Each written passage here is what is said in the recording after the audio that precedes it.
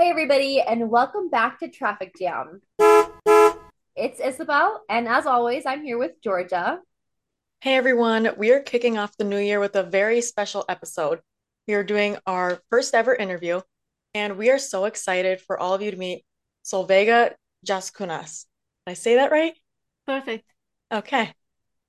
Solveiga is from Lithuania and has extensive experience in working with human resources and mentorship. We cannot wait for all of you to get to hear about her work.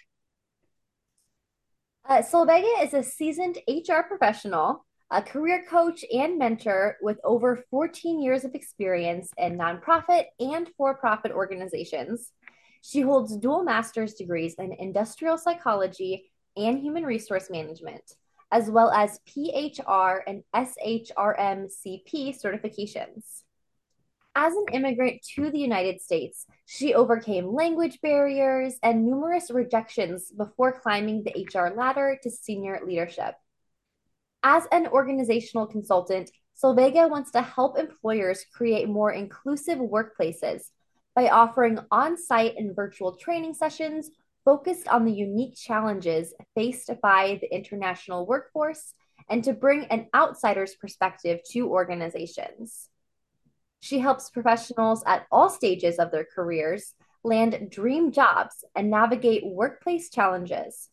She has mentored people from all walks of life, including professionals from around the world, refugees, homeless children, and at risk youth. Her passion lies in helping immigrants thrive professionally in the United States and in working with employers to make their workplace culture more inclusive. With all of that being said, let's welcome Solveiga to the show. Oh, thank you so much for inviting. I really appreciate the opportunity. Thank you so much. Well, thank you so much for being here today. I have to say, and I know we talked about this when you and I first met, but I was so excited to hear your name because it's Norwegian. And my mom is from Norway, and I spent, part of my life growing up over there. So that was so exciting to see. Yeah, and I've been in Norway. It's one of the most beautiful countries. I truly loved. And yes, my name is Norwegian and it means sol, sun, and veig means path. And in some ways, I believe it represents who I am because I like to bring shine and light to other people's path. No, I think that's so pretty. I love that. So we have some really great questions for Solvega today for her to be able to talk about her experiences. And the first question that I wanted to go ahead and ask is, if you can talk a little bit about what inspired you to work with homeless youth in Lithuania and why you chose to study trauma in children. I know that was a lot of your research that you had done for your undergraduate, I believe. What was homelessness like in Lithuania when you were studying there? Sure. So let me start from the last question because I went a little tell about the time I went to school. And yes, my first degree was in psychology. And it was very exciting time to be in Lithuania because the Soviet Union just collapsed. We announced independence. And it was exciting to be in time when we feel that we are creating the future for our country. And we as the students, we are the future. And yet also economy collapsed, and suddenly we start seeing homeless people on the street, and including homeless children that we haven't seen before. And so I decided to do my research of homeless kids because at that time was no research done in Lithuania of homeless kids because it was completely new. We didn't have that problem before. However, when I went to the center that works it was a temporary shelter for homeless kids. The director told me that my research is likely to fail, and she told me that it might be better for me to change my direction of the research because the kids are very complicated and we are not likely to participate in the research. And at the time, I also suggested her, like, if I can come as a volunteer and get to know the kids. And I told that when the kids will get to know me, then probably we will agree. And she told me that, yes, we need volunteers and I'm more than welcome to stay. And this is when I started volunteering about like 5 hours per week, 5, 6 hours per week. And then I got to know the kids very well. So the research is a little like more personal for me because I got to know them and they got to know me and we were like really comfortable. And it was nice that every single child agreed to participate and I was not a stranger for them. So I think that in that way, my research is a little different. And why trauma? I think everybody who works with homeless kids will know that trauma is part of your life. You know, it's one of the most vulnerable populations. And they get abandoned by people who they rely the most, their parents. And sometimes they experience multiple traumas. And I chose to study a very specific area of trauma, how kids perceive environment and themselves, and how it affects if they seek the relationship or they avoid relationships. Wow. So can you talk a little bit about what your actual research entailed? Sure. So I mentioned a little about it. So I chose two different groups. One of a group was homeless kids. Other group was kids from regular school. And I chose a test that used usually for clinical diagnosis, systematic perception test, where you give pictures for the kids and the kids tell the stories based on those pictures. But the stories, usually when people tell the stories, they reflect themselves in those stories. And I would like, to give you a few examples from the kids I heard, because if you know, kids from regular schools will never tell the stories like that. And then like I did analysis of stories from homeless kids and compared to the stories of regular school kids. So the example will be as a kid who's getting lost in the town and trying to find his mom and ask for the help of every single stranger, but nobody pays attention to that child. Or a girl who getting beat up by her dad so badly that she cannot get up and she all in blood. And when she gets up the next morning, she leaves the house and never comes back. Or the child comes back home and all the furniture and all the things are gone except there is a table, and on the table there is a note from the parents, and the note tells that the parents are gone but they will be back soon. And the child thinks the sooner he will find a home where he can find a place to eat, place to sleep, and somebody who will care for him. Or a child who goes up a roof and he's very scared to get down because it's dark and the stairs are very steep, but mom is dead and the father is smoking. So those stories, I think, and if you, even now, like reading them, it became quite emotional for me because I remember those kids. And knowing now my kids and we are friends, I know that we will never tell the stories like that because it really shows the painful experience the kids went. And from the stories, you can see that environment we perceive as dominant, aggressive, ignoring of a child's needs, leaving the child behind, emotionally distanced, and not available to care for them. And the kids, they perceive in many of those stories, and I just give a few examples, but they perceive themselves also like emotionally like distance. They feel very lonely. They feel sometimes aggression towards environment, or they feel self-destruction or suicidal thoughts. They trying to find solution on their own because nobody else to help them.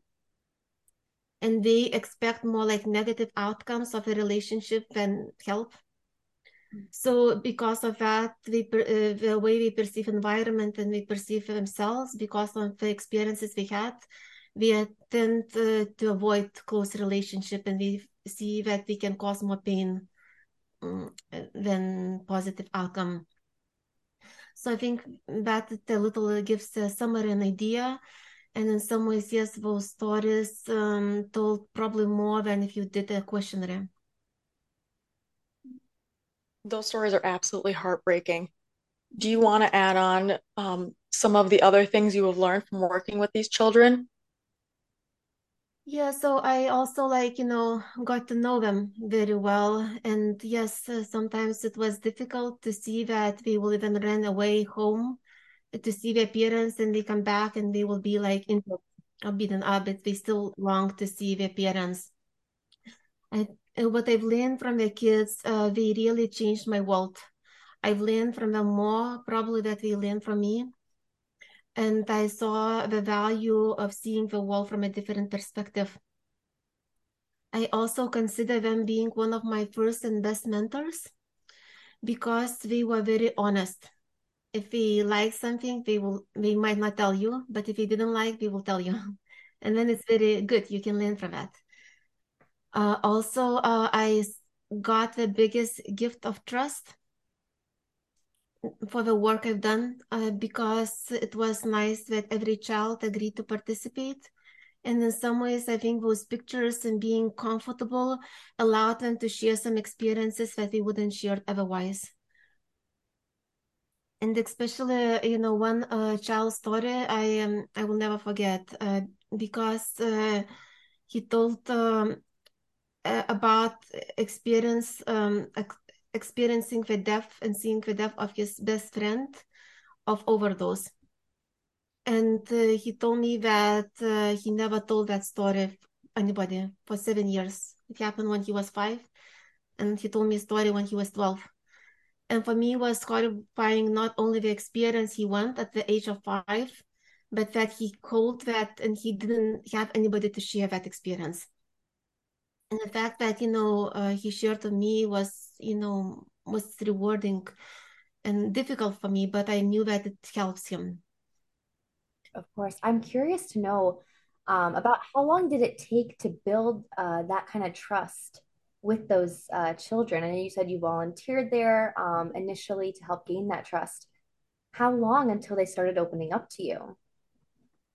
So I've been there for a year and going there for once or twice a week.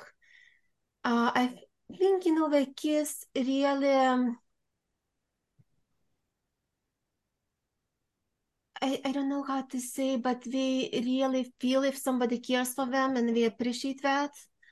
And I believe also those pictures and being in that time that they just telling the stories, it helped them, to tell the stories. Probably if I just asked them, what we experience, they didn't, but because it was, in an environment that is safe and entrusted, it somehow helped them.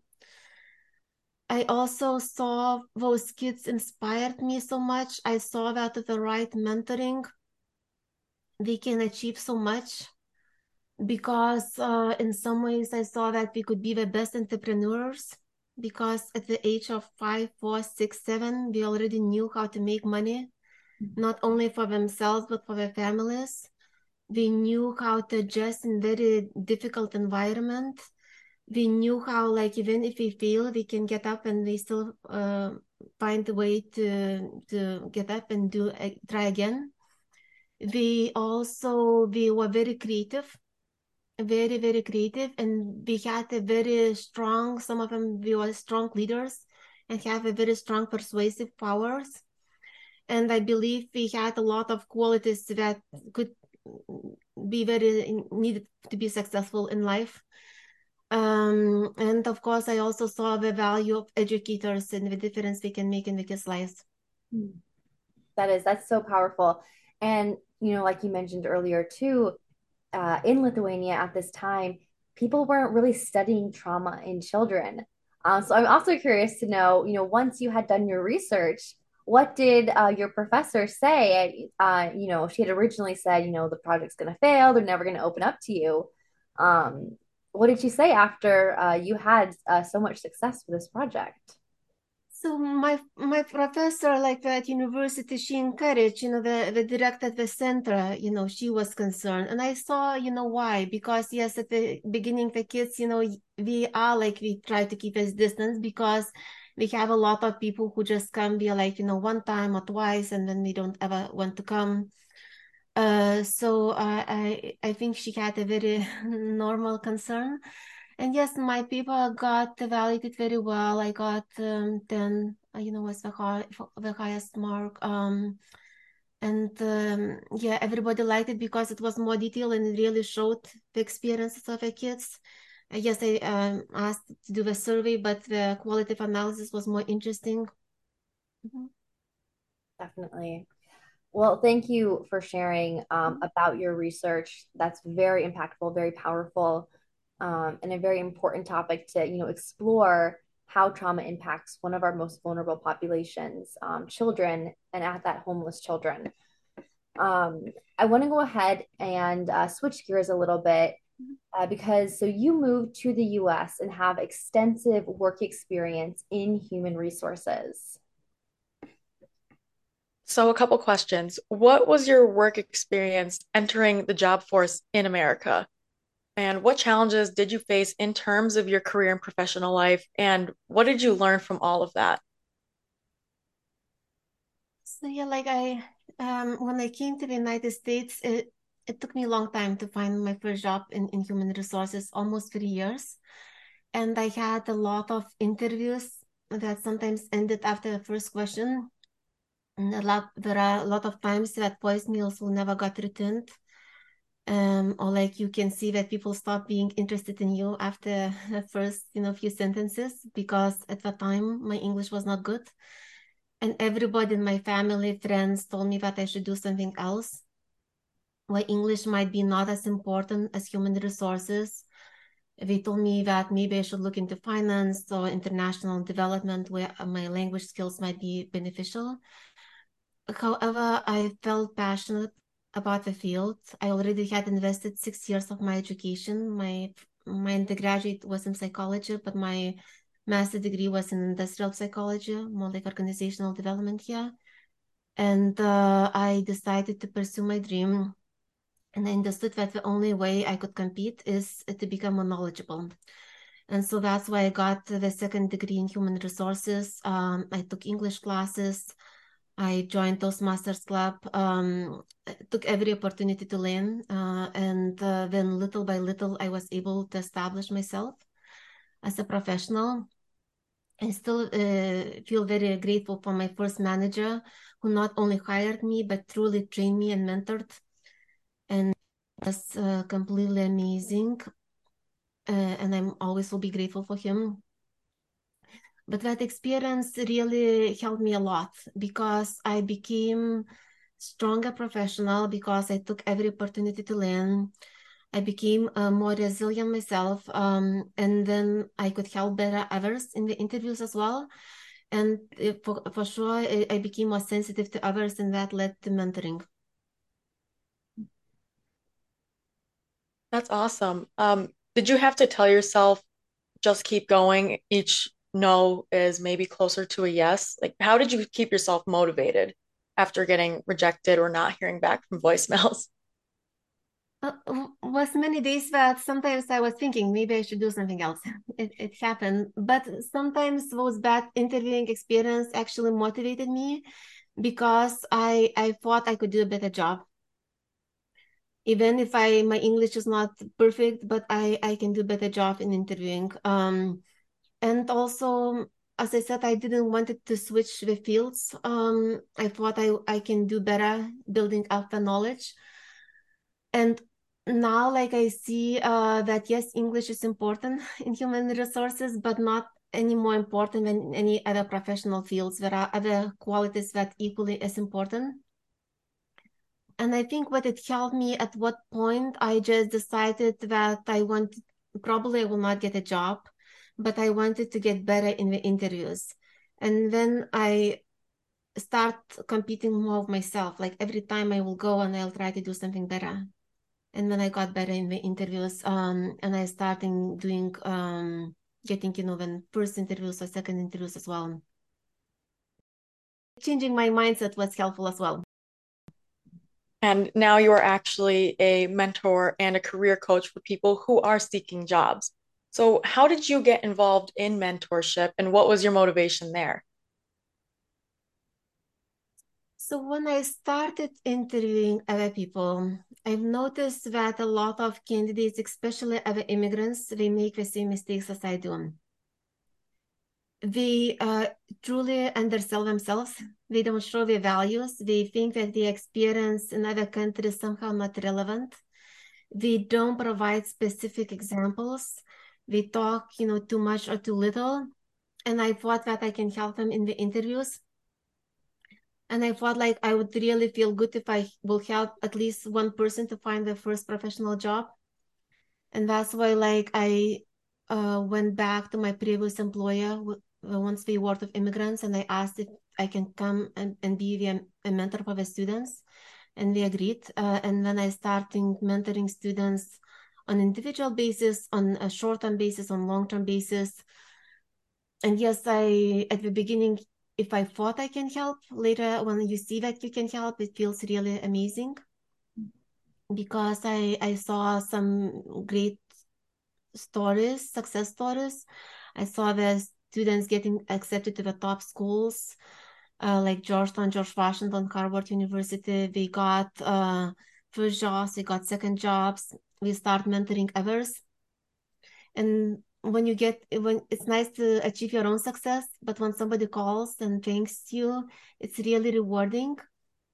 And I think everybody who mentors others, they can also tell that how much we learn themselves. Every time I help others, I was learning together. And sometimes I was learning more about myself. And especially some mentoring relationships now last for a long time. Like my first mentee, I got to know her 8 years ago. And now like I'm not sure who's helping who more. We're really helping each other in our professional journeys. That is such a, cool experience, especially now that you have somebody where, you mentored and now, she's comfortable enough to where you guys can provide advice to each other. So that's amazing. How has your job search and HR experience helped you to mentor other immigrants? Because I know you work with everybody, but you have that passion to help other immigrants to the U.S. There are a few things. First, like, going for the job search myself, it was a good school. I don't think I can go get that experience at any university, any class, because when you fail and you try to do something different, so you experiment different techniques yourself. Secondly, I interviewed a lot of candidates. Now I have about 14 years of experience interviewing others, and I work for different organizations of different leaders, and I can see what they're looking for. And then first, like, I help others, and then every time you help, you can help better. I think also like what it makes different for me working with other immigrants, if the same message comes from somebody who's native speaker, it doesn't mean the same. And when sometimes, it comes from you and say, look, my English was even worse. I've done this and it helped me. What I see that a lot of people say that I bring hope to them, because when they see that somebody else succeed and they advise you, they somehow trust that they can succeed as well. And I also, I'm someone, I think because of my job search, I understand how difficult emotional it is, and I truly care for people's success. So I get involved, so much in their success. I forward their resumes, I provide their resumes, I help them to prepare for the interviews. And for me, it's very important if I see even one thing that they can improve, I will tell them. I think in America, many people say it's a good job, it's a good job. And then people go to the interview and they don't get a job. And for me, like, it's very important. It's better that they will get a feedback from me versus we don't get a position. So I truly like to help them and provide very honest feedback. Yes, we definitely do have that trend here. And I don't know if it's some kind of like saving face type of concept, or we just don't, put in that extra effort to provide valuable feedback. Um, but like you said, it's better to hear the truth because that was what brings you closer to success. And sometimes it's hard to give that like honest feedback because you never know how the other person's going to take it. but that's definitely in the long run so much more helpful. Um, can you talk a little bit about the term immigrant? I know some people avoid that term, but you've really embraced it. Yes, an interesting question. It's interesting because I never was asked why do I call myself an immigrant in a private conversations. And then suddenly when I got on the podcast and I started talking about my experience as an immigrant, people start asking me, why do I call myself an immigrant? And I was completely shocked. I said, like, so how do I call myself? I'm an immigrant. And when they say you don't fit an American image of an immigrant, and I said, what is American immigrant? Because, for me, immigrant is an immigrant. And they said, well, an immigrant, the ones who are crossing Mexico border. And I said, well, I crossed a different border. And so what? I am still an immigrant. Or some people say, why you are like now a director, you a consultant. Why do you call yourself still an immigrant? And I said, well, I haven't been in that role for all my life. I started at very beginning role. My first job paid $7.50 per hour.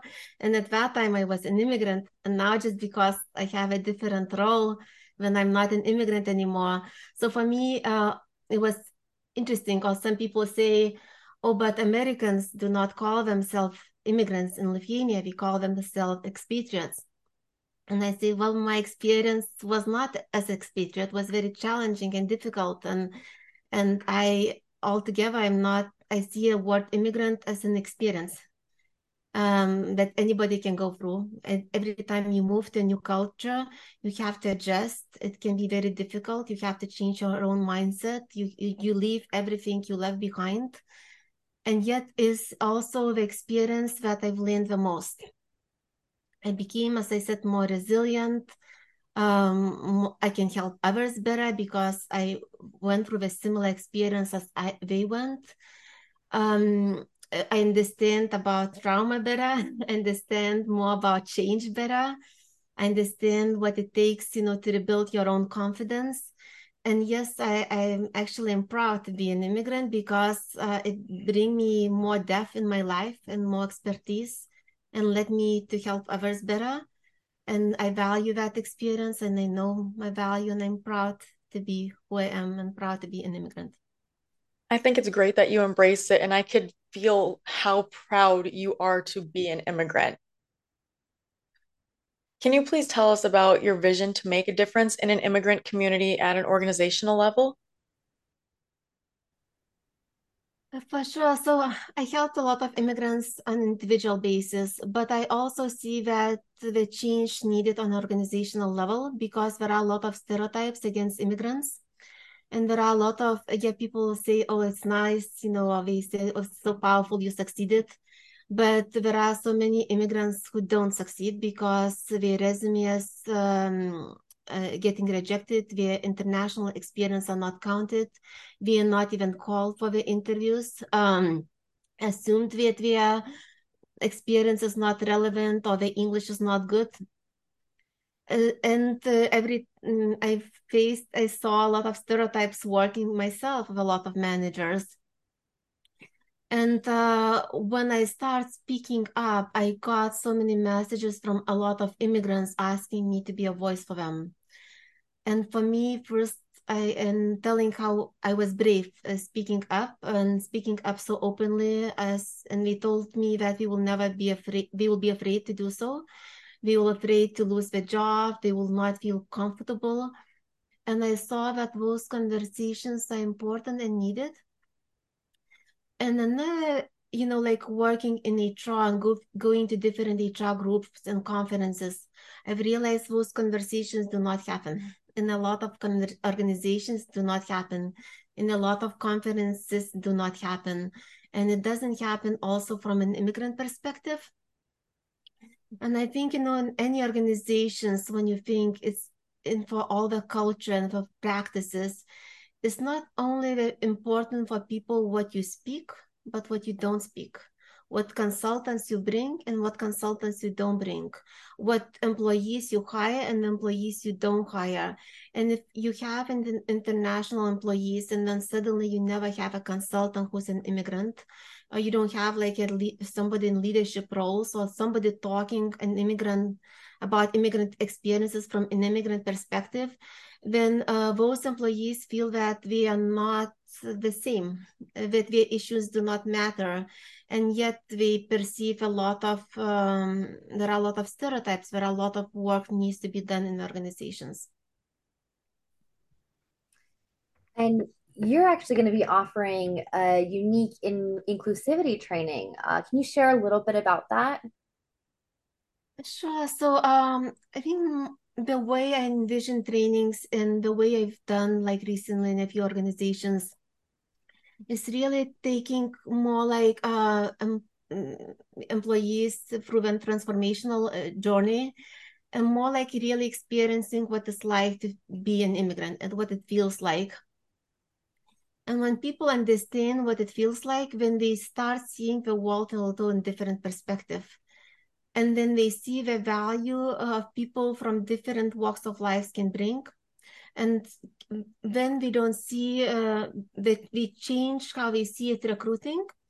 And we are not looking necessarily for a perfect candidate, but a candidate who can bring a different perspective to the team. And then they start questioning themselves if it's about the candidate that is not a good fit, about the ability to work with people different from them. So my goal is really to tell really personal stories, and people can get their own conclusions based on those stories.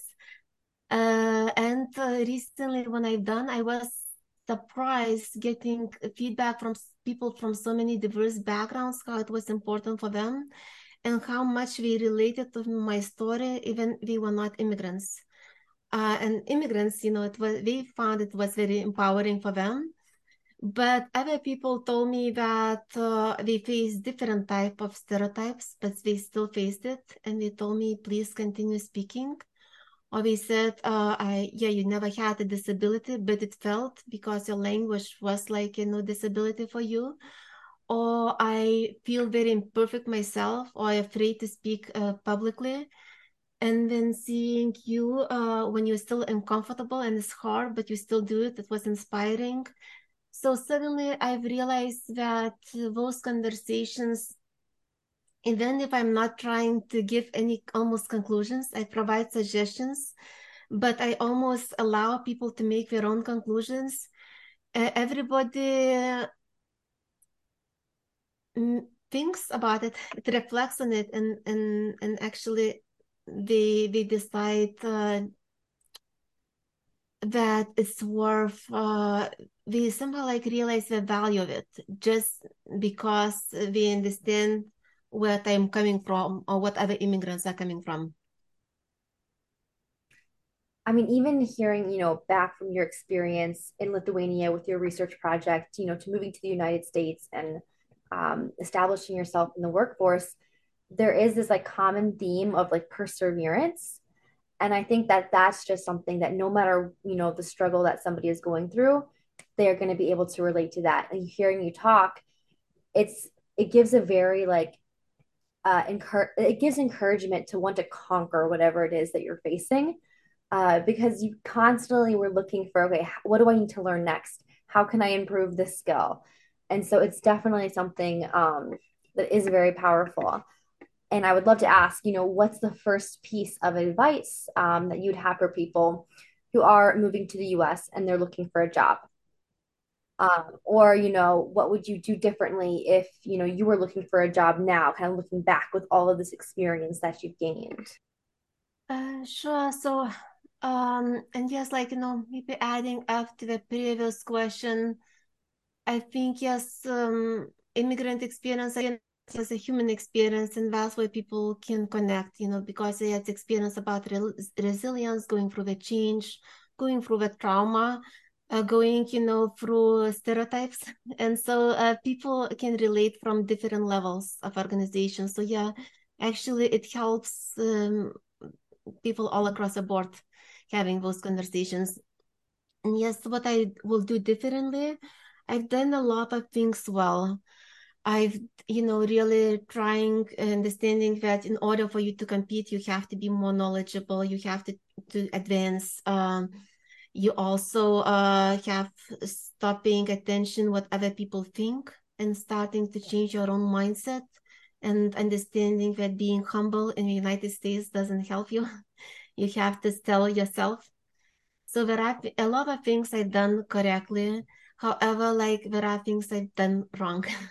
And the first thing I would do differently now is like really asking for help, because I always was very self-reliant and I always try to do everything on my own. And yes, it's good, but it's also not good because you can do so much more and faster if you get help. For example, now the students whom I help, it doesn't take for them 3 years to find a job. And even now, like with my own consultancy, I can see the difference if you get help. So I will tell people, basically every person can help you, but you need to ask.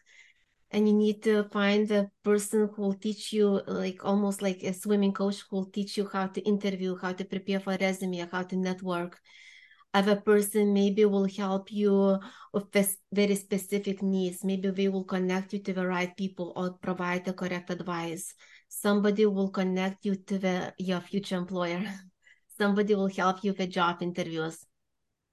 So asking for help almost every single person, because somebody might help with your English, somebody will help you, advice, somebody encourage and basically will be almost your confidence coach.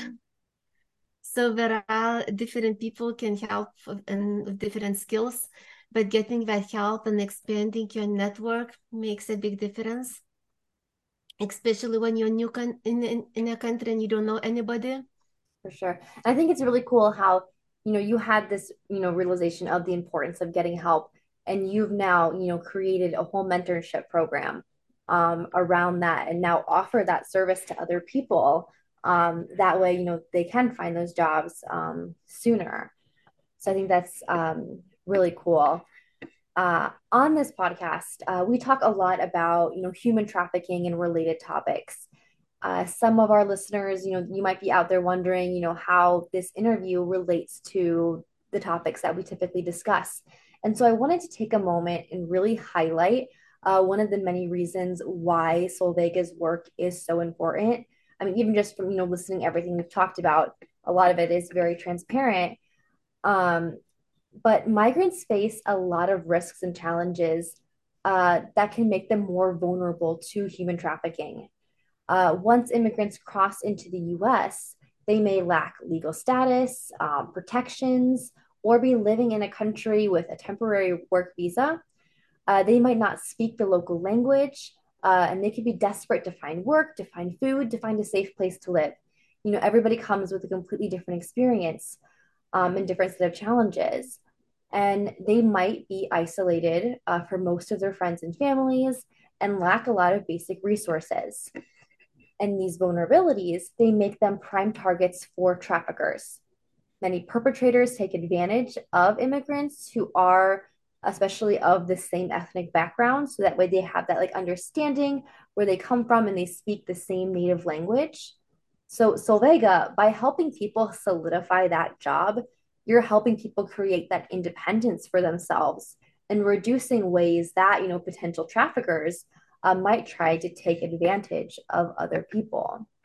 And so, hearing your story, that was one of the first things that I thought of. And I find that that's so important, is really targeting some of those aspects that can leave people vulnerable, is like not having that job to be able to provide for themselves and create that, independence.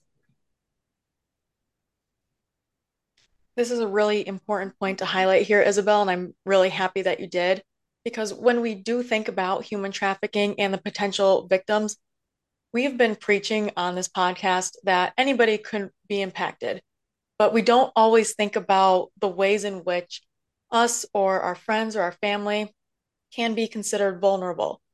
Vulnerabilities stem from so much more than being young and impressionable or having a smaller physical build. Solveiga, is there anything else you want to leave our listeners with before we wrap up? Yeah, I think you mentioned a very important topic about vulnerability, and I see that in a lot of fields, and especially in human resources, many people are afraid to be vulnerable. They want somebody else to be vulnerable, but they're afraid to do that themselves. And in some ways, I'm thankful for my education in Lithuania, because in psychology, we're forced, we had to take a lot of clinical psychology classes, and we had to be sharing very private experiences in front of a group, because we are told that if you are afraid to be vulnerable, you cannot help others. And to help others, you have to be able to show yourself. And however, in the United States, a lot of in HR groups, people are afraid to share in personal stories and share about their own traumas, about their mental issues, their maybe problems we have. And it almost closes those conversations, because we creates this stigma about what we can talk and what we cannot talk in organizations. But I think it's really important in any organizations to be able to talk about vulnerable issues, because it makes us more human, and everybody else can relate, because and it opens the conversations of everybody else. So yeah, I think it's what you touch is really important. Solveiga, thank you so much for your time today and sharing your experience and your work. We really do applaud everything that you do because it's so important. I feel like I just learned a lot of great advice that I will take forward with me. Yes, I agree. I hope everybody listening, takes some encouragement from this episode on persevering through whatever challenges that you're going through, and understanding that like vulnerability is okay, and recognizing that can help you connect with other people and can really, help you overcome, figure out how to overcome any challenges that you face. So, everybody, thank you so much for tuning into our episode today. Please share this episode with your friends, your family. Follow us on all of our social media links that we're going to link in the episode description. Subscribe to our podcast. And I also want to include Solveiga's LinkedIn page so people can learn more about her work and connect with her that way. Be sure to tune into our episode in 2 weeks, and we're actually going to be talking more about labor trafficking. Now, before we go, I just want to say that January is Human Trafficking Awareness Month. So during the whole month of January, we are going to be doing a lot more posting on our social media pages, video reels, and more podcast episodes. We're doing an additional episode this month. So be sure to stay tuned on our social media pages to be caught up on all that content that we're going to be putting out. Yes, those links can be found in the episode description, and we hope you guys really like what we do put out. And if you have any suggestions, please send them our way. We are going to be posting informative graphics, reels, videos, like Isabel said. So please follow and share with your friends and family, and we'll see you back here in 2 weeks.